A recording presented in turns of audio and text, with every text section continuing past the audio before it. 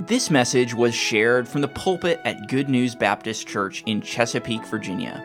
For more information, visit us online at goodnewsbaptist.org.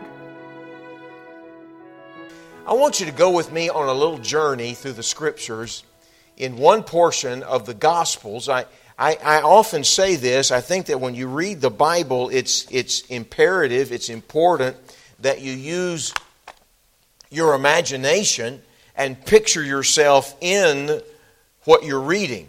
That's why I do tend to move a little bit when I preach. I tried to convey a little bit of the departure of Gomer from Hosea this morning, and I'm a visual person, and I think that as you read the Bible, it's important to visualize being in the account of what you're reading.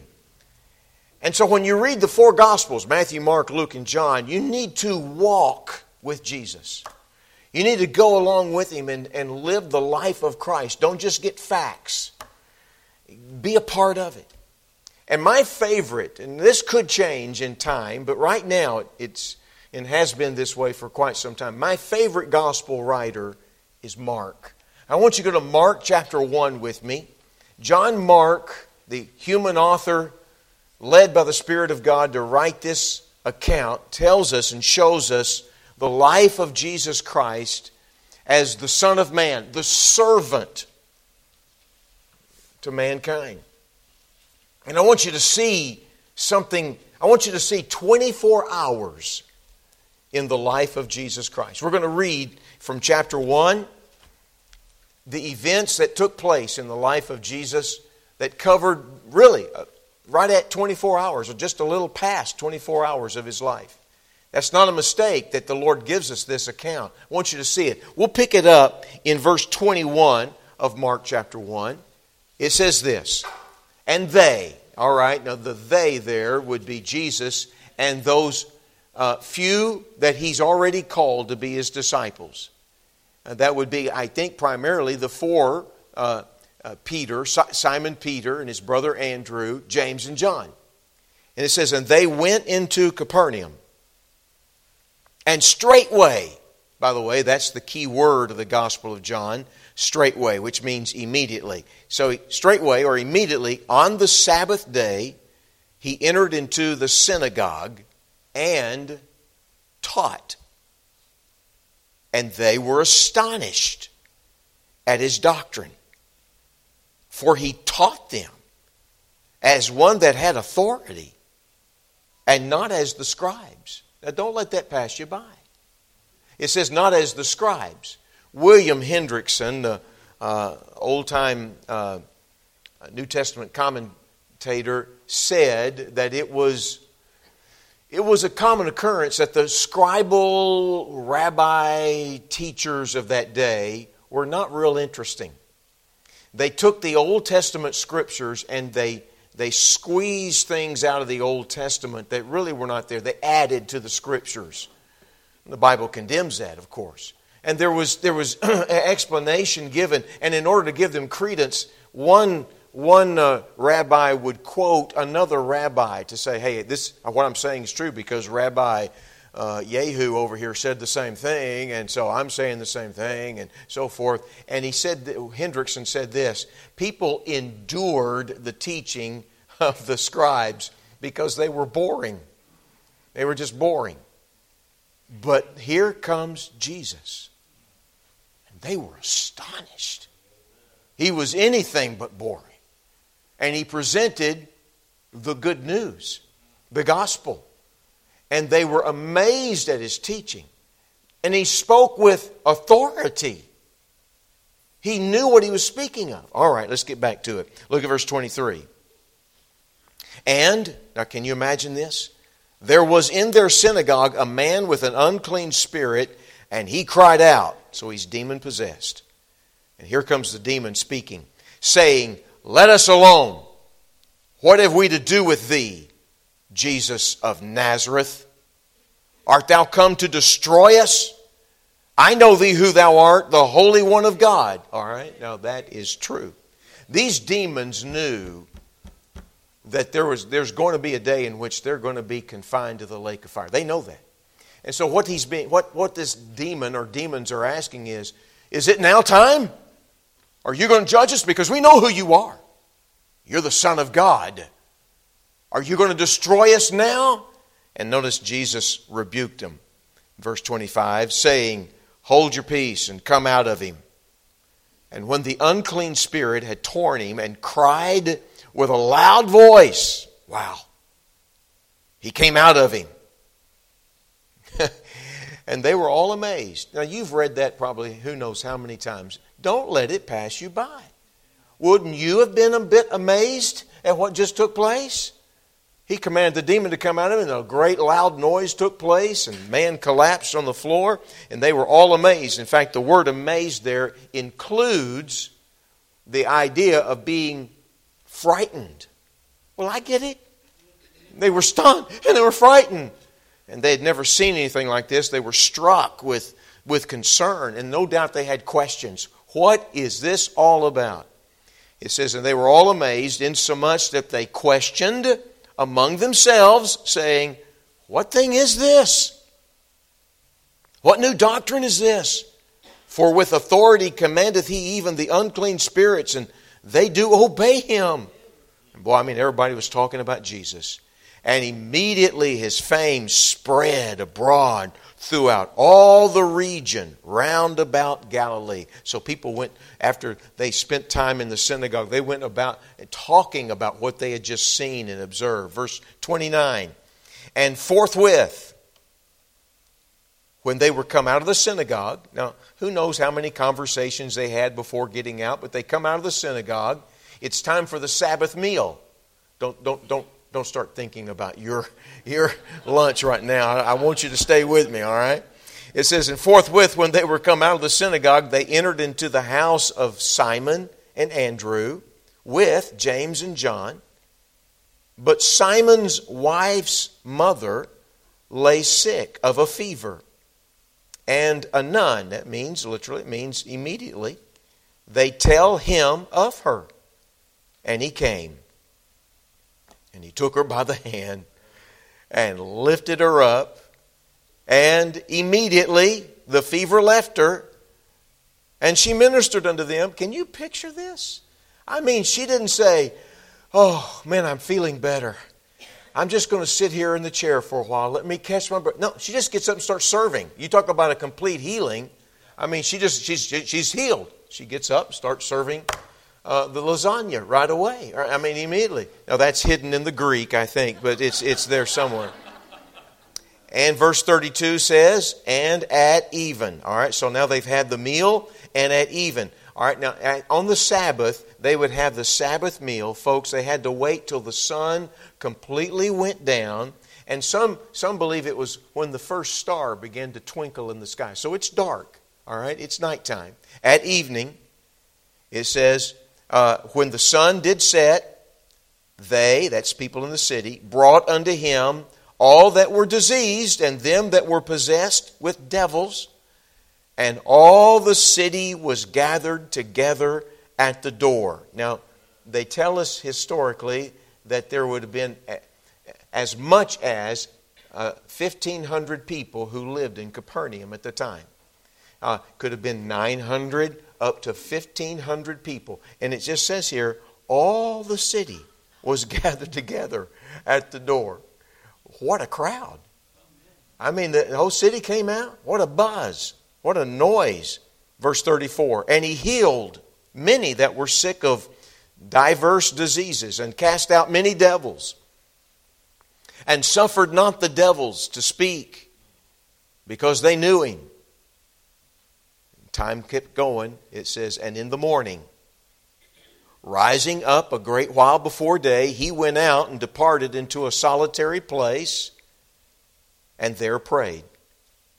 And Simon and they that were with him followed after him. And when they had found him, in other words, they didn't know where he went. They just went looking for him. They had to go find him. They found him. They said unto him, all men seek for thee. It was as if they were saying, hey, they're coming back to the house. Let's make much of this now. Jesus, come on. This is the time. We're going to set up the kingdom now, right? Next verse, 38. And he said unto them, let's go into the next towns. that I may preach there also. For therefore came I forth. And he preached in their synagogues throughout all Galilee, and cast out devils. Now we'll look at some more here, but let's stop right there. I carry on my wrist what some people have stopped wearing. I carry a watch. In this day and age, people depend upon their phone. I've found that a lot of college age and younger, a lot of them have stopped wearing watches. Most people still wear a watch.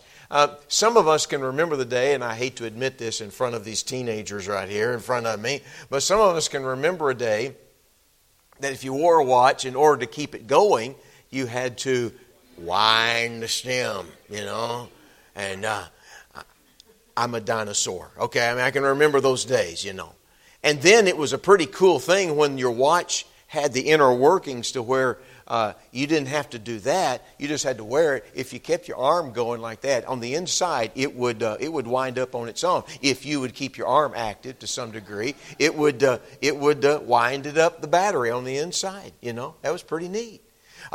And then when I was a kid, I can remember I got this watch. I don't know if it was Christmas or whatever, but I got this watch that you could go take it and put it underneath a lamp, under a light, and let it get exposed to that lamp. And then you go to bed at night, but just before you did that, you go to bed at night and you could look at the watch, and that it was fluorescent. It would light up, and it was like, wow, how cool is that? And I guess after a season of time, it would eventually die out. I always fell asleep before it stopped being bright, but I could just look at, man, what do watches do now? Just phenomenal. I got a watch on that some of you probably have on your arm that I just do like this, and it lights up, tells me what time it is, which is my constant companion. But I look at the watch, and my watch will do all kinds of things. Like some of you, I have a watch. I can read text messages on here somebody sends me because it's linked to my phone. I can just go through it and say, okay, all right. I can read emails on my watch. If it's linked to my iPad, I can hit a button, play music. It's crazy. I can receive phone calls. It can tell me that I'm getting a message, and I can the days of Dick Tracy have come alive, and you can talk to your watch. Sunday comics long ago. I have it set up to for an exercise regimen. I love to exercise. I'm one of those nuts. I just love to exercise. And I hit this little button, and I can choose whatever exercise program I want to do. And it will tell me my heart rate. I can get my beats per minute, things like that.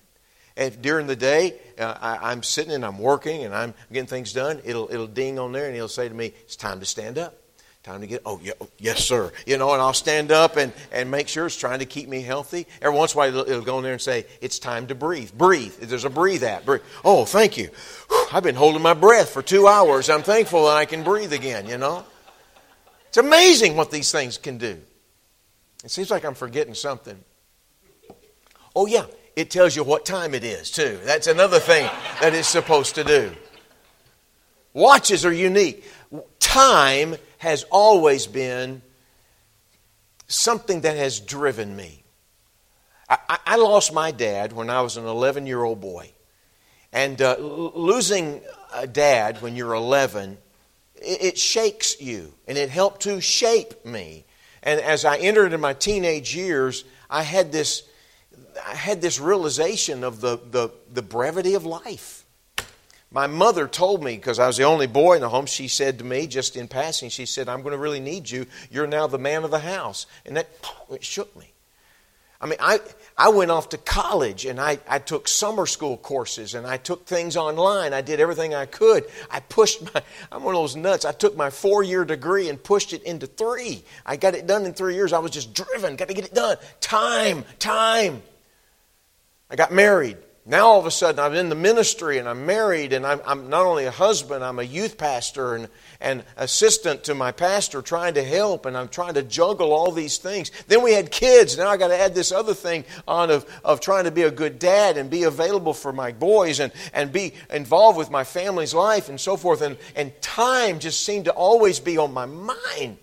When I was first in the ministry, I was always so conscious of time that if I went to a preacher's conference or an educator's conference of some sort, they would have separate workshops, and occasionally they would have a workshop on time management. Somebody was going to speak on time management. I'm telling you, I never missed those workshops. I had to be there. And I mean, they'd be selling any kind of material. I'd buy them and I had to have it. I'd get my workbook and I'd be taking notes and I'd be listening to this guy who had somehow or another mastered how to use your day's time and make use of it and get it all done and get everything accomplished. And I mean, I was getting it. They'd recommend a book on time management. I'd buy that book. I never read it. I never had time. And so I just couldn't get it all done. And I was just constantly thinking about time.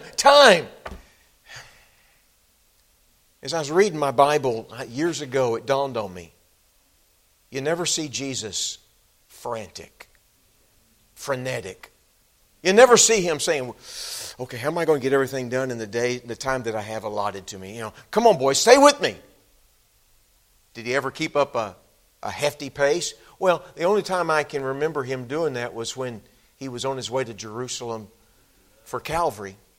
He didn't drag His feet. The Bible actually says, I think it's Mark's gospel, it says that they had to run up to catch Him because He was way up ahead of them on the road to Jerusalem. He was on a march, but He was on time.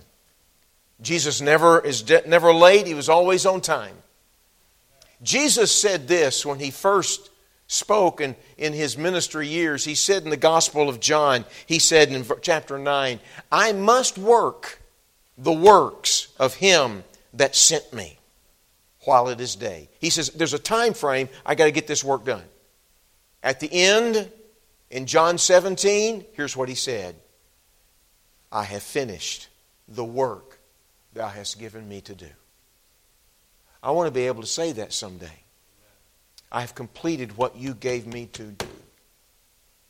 Our days are pulled at, yanked at, so much to do.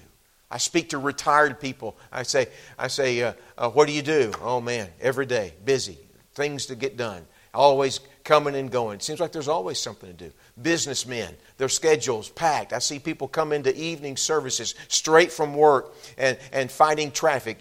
You have a little bit of that around here. And they come in right to the service and they're going. Housewives, mothers, busy feeding and taking care of a family and sometimes teaching at home and all the things that are pulling for your time. Everything that's going on in your life. Jesus was never someone who seemed to be falling apart, saying, how can I get everything done on a daily basis? Did Jesus know about physical fatigue? Yeah, He knew all about it. He slept on a boat in the middle of a storm. Did Jesus get pulled at by numbers of people? I just read where an entire city came out. By the way, Luke tells us that He didn't heal people in some kind of a mass healing. Luke tells us in chapter 4 that He spent time with each one of them individually. People are taxing. You know that. The fact is, Jesus was pulled at with the demands of people, the demands of life, teaching others about what was going on, and yet He got everything done that He was supposed to do. And I began to study His life, and here's a 24-hour period in His life around people and in private. And here's what I came away with. You see in this one section here, what were the priorities in the life of Jesus. Because when you get pulled at in so many different ways, you can sometimes forget, what are my priorities for life? What are the things I should be doing on a daily basis? What is it I should do in order to fulfill God's plan for my life? I want to be like Jesus, and I would assume you desire that as well. Well, what were His priorities ought to be my priorities. And so let's just tap the brake and let's take a look at what Jesus said. These are non-negotiables. These are the things that must be in my life. What were they? Notice in verse 35, the first thing I want to give to your attention. And in the morning, rising up a great while before day, he went out and departed into a solitary, that is a private place, and there prayed. The first thing I want to draw our attention to is this. Jesus had the priority of the private practice of prayer. It was a priority. Here was Jesus after an incredibly busy Sabbath. He went into the Sabbath synagogue and he sat there in the seat of Moses and he taught. Anybody who teaches, anyone who preaches, you know it takes something out of you. There's a physical exhaustion, there's an emotional and mental weariness that goes with it. He's done it. He cast out a demon. No doubt there were conversations that took place with people. He goes to Peter and Andrew's home. And there he's introduced to the mother-in-law of Peter, and he lifts her up from her fever. He enjoys the meal. When the sun goes down, people gather, and one by one of the city, he spends time with them. That had to have been exhausting. How long did it go? I don't know. And then, in the morning, rising up a great while before day. That phrase, a great while before day, means in the fourth watch of the night. Friends, that's somewhere between 3 a.m. and 6 a.m. Now look, don't go on a guilt trip with me here. I don't know that Jesus got up at 3 or even 4 or 5. I don't know, but he got up somewhere in that window of time. You see him. He has spent the night in Peter and Andrew's home. And he gets up. He quietly must leave the house before anybody else does. Why? He gets out and they had to go find him. They didn't know where he went.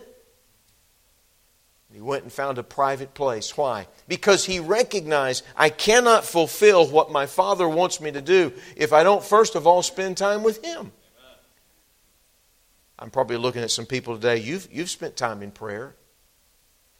It's not a measurement of time that I'm interested in. I'm interested in expressing to all of us in this room this morning the importance that Jesus put to the subject matter of private session of prayer, and it was obviously a priority in his life. It was a non-negotiable. How did Jesus pray? Well, you read throughout the Gospels, you read that he worshiped his Father. That ought to be a part of our prayer. Oh, hallowed be thy name. He worshiped him. He requested, he prayed for other people. He told Peter, I've prayed for you. He prayed for us. You say, really? Yeah. John chapter 17 tells us that he prayed for all the people who would be taught and touched by his disciples, by the things that they would teach and would later write. And we have in the copy of the Scriptures. He prayed for us that we would learn from them. And he prayed for himself. In the Garden of Gethsemane, he prayed for himself. You see, there's nothing mystical about the prayer life. The only thing that Jesus never had to pray for that we do is repenting of sin. He never had to confess that. Other than that, he prayed. He got up and he made it a priority. His priority of prayer shows that he had a commitment to prayer. He had an attentiveness to it. He had a diligence to it. We just saw two families, wasn't that beautiful, dedicating themselves and that child to the Lord. Your pastor, such a shepherd as he shepherded them and all of us as he led in that prayer. It was special. It really was. There was a dedication that took place. Are we dedicated to prayer? Or is it, Lord, we ask that you please bless our family and keep us safe on the roads today and help us to get everything done and forgive us of our many sins. Lead, God, and bless. You say, Morris, that's a little overstated. I hope so. But there needs to be a dedication, a devotedness to prayer, an immersion into it. Learn what you can. Study it. Go on a Bible study about prayer. See the people in the Scriptures who prayed and what they said. Read the Psalms. Phenomenal. So many of the Psalms are prayers. And they're bold. Telling God, it's time for you to arise. Woo! Time for you to get up and come to my aid. Learn to pray. It was a private practice of prayer that was a priority. Now, if you're not interested in living in victory over sin, then just ignore this. If you're not burdened about people getting saved, then just forget about learning how to pray. If you want to live in fear and in insecurity, and you don't want to have wisdom from God to make the right decisions in life, whatever they may be, then don't concern yourself about asking God for help. Just forget it.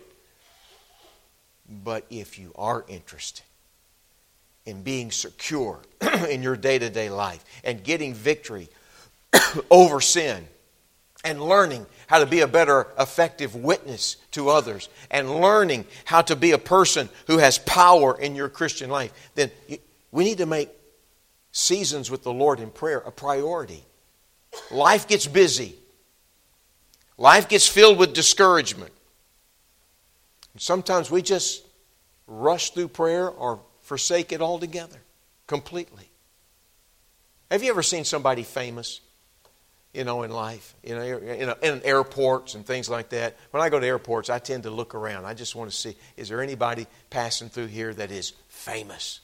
I rode on a plane one time with somebody that many of you would know. This is going to be my second reference to this TV show. Ron Howard was on the plane with me. Sat right behind me, believe it or not. Opie! He was on the plane with me. You say, Opie? Yeah, for older generation, Richie Cunningham. And for most of us, a Hollywood director. Very successful. This is Andy Griffith Sunday, I guess. I don't know what this is. You say, did you talk to him? I did. I did. You say, what'd you say to him? It was quite a conversation. I looked at him and I said, how you doing? He said, did he talk back? Yep. He said, good. You? I said, I'm good. Wasn't that a conversation? I'm telling you, that was quite a conversation. You know the name Tony Dungy? A guy who coached in the NFL for years, got a great testimony for the Lord. He really does. He lives for the Lord. Wonderful man. When he became the coach of the Indianapolis Colts, I called him. I called the Colts office and asked to talk to him. And after 5 tries, I got him on the phone. You say, why? I don't know. I just wanted to take a shot at trying to talk to him. I welcomed him to Indianapolis at the time we lived there. I called him and I said, have you found a church yet? No. He said, Morris, I haven't. I said, I'd love for you to come visit our church sometime. Now, I'm an evangelist. I'm on the road. In fact, I was calling from California when I made the phone call. He said, great. He said, where is your church? I thought, I don't know. I don't know where. I'm never home. I can't remember the address. I just know where it is, and I just drive to it, whenever I'm home. He says, what time are the services? I'm not real sure. But I faked it, and I just said, be there at 10 o'clock. You should be fine. And he invited me to come and speak to the Colts football team for a chapel service sometime. I said, let me think about it. Yes, I'll be glad to do that. I'd love to do that. You say, wow, you talked to him? Yeah. I've talked to some others. I've seen others. Pat Riley, NBA coach and general manager for teams. Hulk Hogan, for you wrestling fans. Crazy world, the world of airports. You can see some unique people. I got another one I spoke to even recently. I got to speak to the one who made all things. The one who spoke and billions of galaxies came into being. I spoke to the one this morning. I spoke to him as I entered into your church auditorium. I spoke to the one who is the Almighty God. And so when a man stands up and talks to you and reminds you about the place and the importance of prayer, don't allow yourself to sit there and go, yeah, that's important. That's important. And don't get more excited about talking to somebody so-called famous when you have the privilege of talking to God at any time, at any place. And He wants to hear from you. He commands you. He calls you to talk to Him. And it was a priority in the life of Jesus. Jesus, how'd you get everything done? Number one, the priority of the private practice of prayer. Number two, you see in His life the place and the predominance of the Scriptures. Now, in the life of Jesus, He was a preacher. I could say the place of the Scriptures was that He was a proclaimer. You may not be a preacher. You may not be a Bible teacher. For the vast majority of you in this room, that's not the gifting or the place where the Lord has you to go. But there's no question that the proclamation and the place of the Scriptures were a priority in His life. He went to the synagogue and they gave Him a scroll and He opened it and he read it and then expounded upon it and exhorted from it. That's what Jesus was. God had one Son and He made Him a preacher. And Jesus was a preacher. And then Jesus said to the disciples who came to Him, they said, Jesus, everybody's gathering back at the house. Let's go. And Jesus said, what did He say? He said, let's go to the next towns. The word towns there means little villages. Little places that we probably don't even know the names of these little towns. He said, let's go to the next little towns. And He said, that I may preach there also. For that's the reason for which I came forth. Look at chapter 2 and look at verse 2. And straightway many were gathered together, insomuch that there was no room to receive them. No, not so much as about the door. And He preached the word unto them. Appreciate again so much what Pastor Brown said a while ago. We need the word. We need the substance, the feeding of the Word of God. You cannot get enough of it. It was a priority in the life of Christ. So what does that mean to you and me? Well, I know it sounds basic, but the Word of God needs to be a part of your life every day. The Word of God speaks of itself. It says, for the Word of God is quick. Stop right there. The word quick means alive. All of the books, walk by the greatest libraries you want to. The Library of Congress. All of those books, they're dead. Oh, you may be challenged by something you read. You may read something that's inspiring. You may read something that's fun, instructive.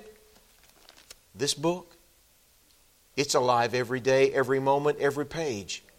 From page 1 to page last. It is quick and it's powerful. That word means it comes into a life and it is explosive with truth, and things change when this book is in your life. You see, the truth is the Word of God improves your life. He says it's sharper than any two-edged sword, and it's a discerner of the thoughts and intents of your life and of your body and of your mind. God's Word improves your life. You know that. I'm not just saying preacher stuff. It is the truth. It strengthens you for daily tests. It comforts you when you're going through a trial. It secures you in times of uncertainty. It guides you in times of confusion and in darkness. These who have young children, and you think, I don't know how to raise kids. This book instructs you. You say, I got a teenager. What was I thinking having kids? The book will instruct you on how to be a parent of a teenager. You got grandkids. You will be taught how to be the kind of grandparent you ought to be. No matter what stage, no matter what age of life, this book ought to be an active part in your life. Amen. It uncovers the thoughts of your life and reveals God's thoughts, bringing you under conviction, bringing you direction, bringing you comfort, bringing you the coal of fire to stir your heart to a flame. You know, my mother, who's with the Lord now, my mother is probably typical mom. My mom thought, my mom, bless her heart, she never remembered anything bad I ever did. And I did bad things, and she got on to me. She corrected me. But as the years went by, I would say, Mom, you remember that time that, and she'd say, I don't remember that. That's what moms, they just do. My mom would put me up on a pedestal. I'd play a ball game. I'd strike out 3 times and get 1 hit, and she'd say, man, did you have a great game? No, I didn't. I only hit the ball once. Oh, Mom, she says, I think you're the best guy on the team. No, I wasn't. Did you notice I was batting 8th in the lineup? I was not the best on the team. And then I became a preacher And if I ever was preaching near my mother, ay. My mom called everybody she knew. It was embarrassing. Morris is preaching over at, ABC Baptist Church. You need to, tomorrow night. No, you need to come. She called up relatives. She called up friends, neighbors. I told her one time, I said, Mom, don't call everybody about me preaching. Just let people come who want to come. And she'd say, I'm going to call. And she kind of got offended. And I said, I'm sorry, Mom. You go ahead. But I don't think the president's going to be there. Just go ahead. You can call everybody you want to. My mom put me up on this pedestal. She did that all the time I was growing up. You know what happened? All of a sudden I started getting in this book. You know what I found out? I'm not as special as my mom built me up to be. I found out what I'm really all about. This book pierced my heart and showed me the sin of my life. You say, Morris, I'm not a preacher like Jesus. Okay, it was a priority for him. Friends, it ought to be a priority of your life every day. For the guidance and the direction of your life. This is a supernatural book. And let me go on and finish. So much more could be said about the Bible. It exposes you to God. Let me say this. Martin Luther said this about the Bible. He said, God's Word chases me down. God's Word has feet that chases me down. And he says, it has hands that take a hold of me. That's what the Word of God does. There's one more thing I see in the life of Jesus in this text. In His 24 hours, we see these things in His life. Number one, the private practice of prayer. Number two, the place and the predominance of the Scriptures. And then thirdly, I see the personal passion for people. One by one, after another, in the synagogue, at the house. Let's go to the next towns. I got to keep preaching. He was burdened for people. Do people irritate you? Don't look at anybody when I say that. Do people get in your way? Do people let you down? Do people mistreat you? Do people slow you down from getting where you need to get to, whether it be on the road driving or just in hallways or in life? You find yourself just saying, life would be so much better if it wasn't for all these people. I love my church, but man, these people. I'm speaking from experience that so often people can wear you out. People can drain you. And never one time do you see Jesus say, okay, enough's enough.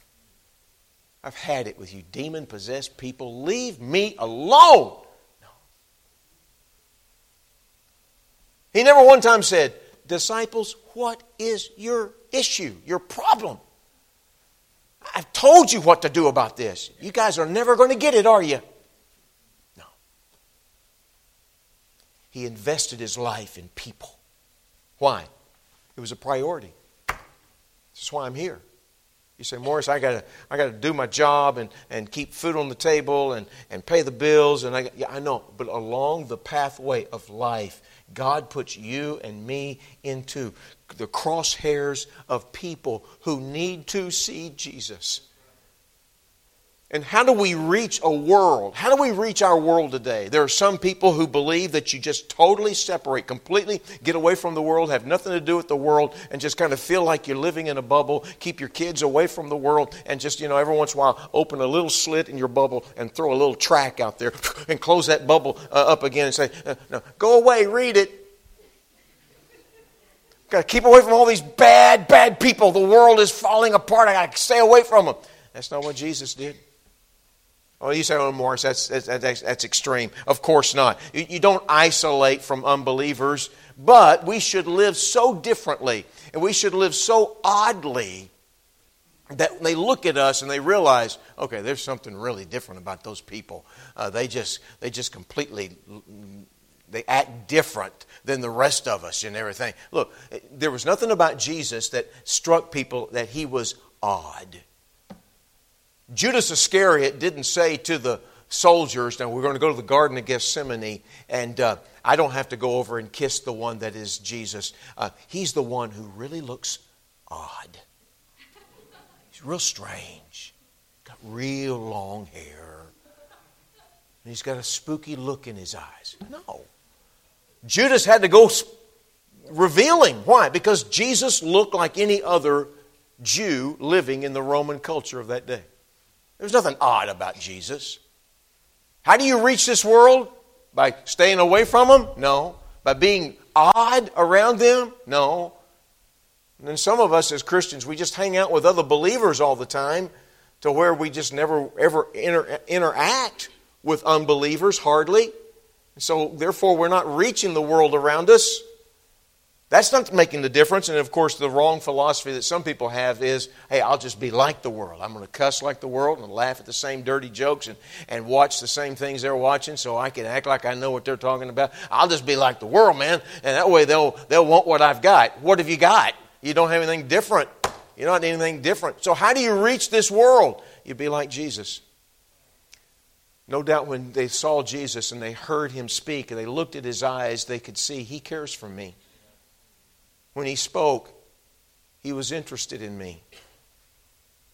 When he took time for me, I was important to him. I'm not just a nuisance in his life.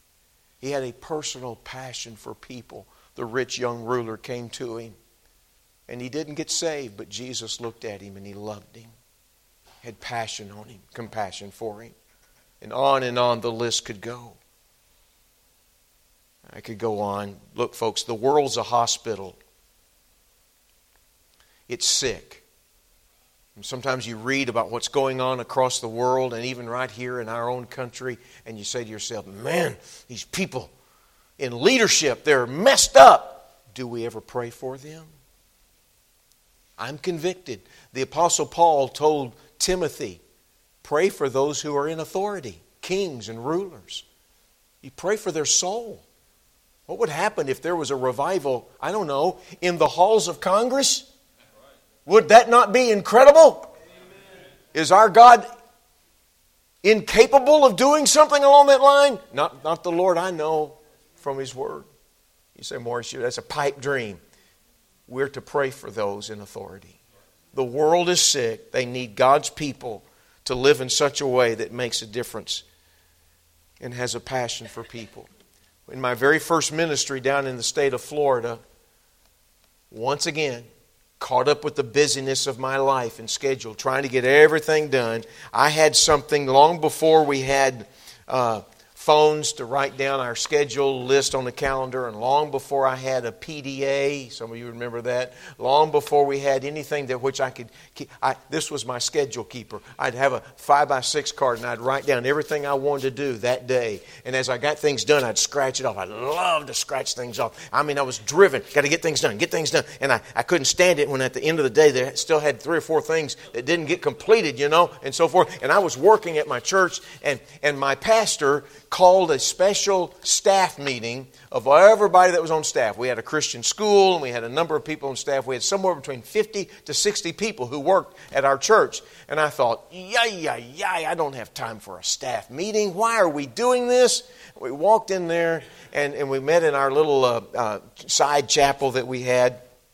And we sat down. I sat down on the front row, and I don't know what I was thinking. I sat there with my to-do list in my hand. I wanted Pastor to see, I've got things to do, and don't really need to be in this staff meeting and talking about what's going on in this ministry and so forth. And he had to cover information needed to be sent forth. And at the very beginning, he said, okay, staff, God bless you. He said, let's sing a song. Oh, yeah, let's sing a song. Sing the song. Okay. And then he said, now before we go further, he said, I've got a list of things I need to go over with you. But before we do, who's got a testimony of what maybe the Lord's doing in your part of the ministry? Have you ever sat in a testimony meeting? It can go on and on and on. I think I dropped my head and I said, well, forget you, list. You're never going to get done. Who knows how long this is going to go? And then he said, yes, Mrs. Wells. She was the first one. Who was Mrs. Wells?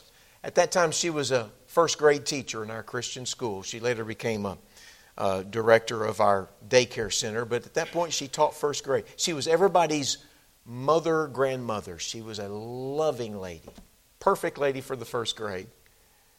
She said, Pastor, I have a testimony. He said, yes, what is it?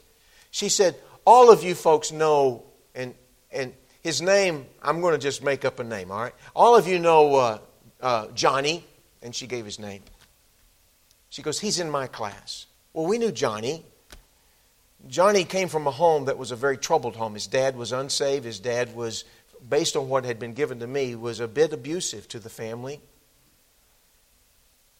The mother of the family was a believer, and she worked on our campus to do part-time work just to try to help pay for keeping her two boys in our Christian school. And she said, you all know quite a kind of home he comes from.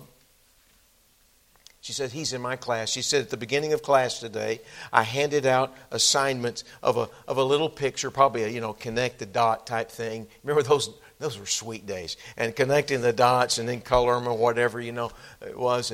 And she said, I gave out all the papers, and she said, I told the class, now you finish your work, and when you're finished, put your pencil down, put your hands together, and you sit there and you'll wait for everybody else to get finished. And she says, I saw it as an opportunity for me to get some things done at my desk that I needed to do. And she said, I was working. And she said, within just a few moments, she said, Johnny was standing right beside me at my desk. And she said, I turned and I said, Johnny, what are you doing here? Did you not get a paper? He said, yes, ma'am, I got one. Well, she said, I know you're not finished. You haven't had time. No, ma'am, I haven't really started. She said, are you feeling bad, Johnny? Now, she's telling us this in the staff meeting. And he said, no, ma'am. She goes, if you need to go see the nurse, I'll send you. No, ma'am. Do you need to go to the restroom? No, ma'am.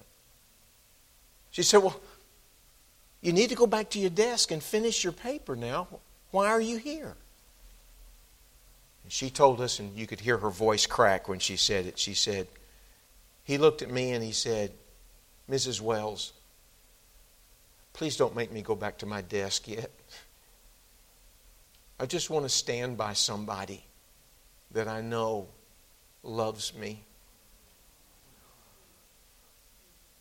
And there were very few dry eyes in the room because we knew the kid. And she said, you're not going to stand. You're going to come over here. And she did what we all wanted to do. And I looked at my list and I went, forget you. I'm letting paperwork get in front of people work. What is my problem? Paperwork's important. Responsibilities have to be taken care of.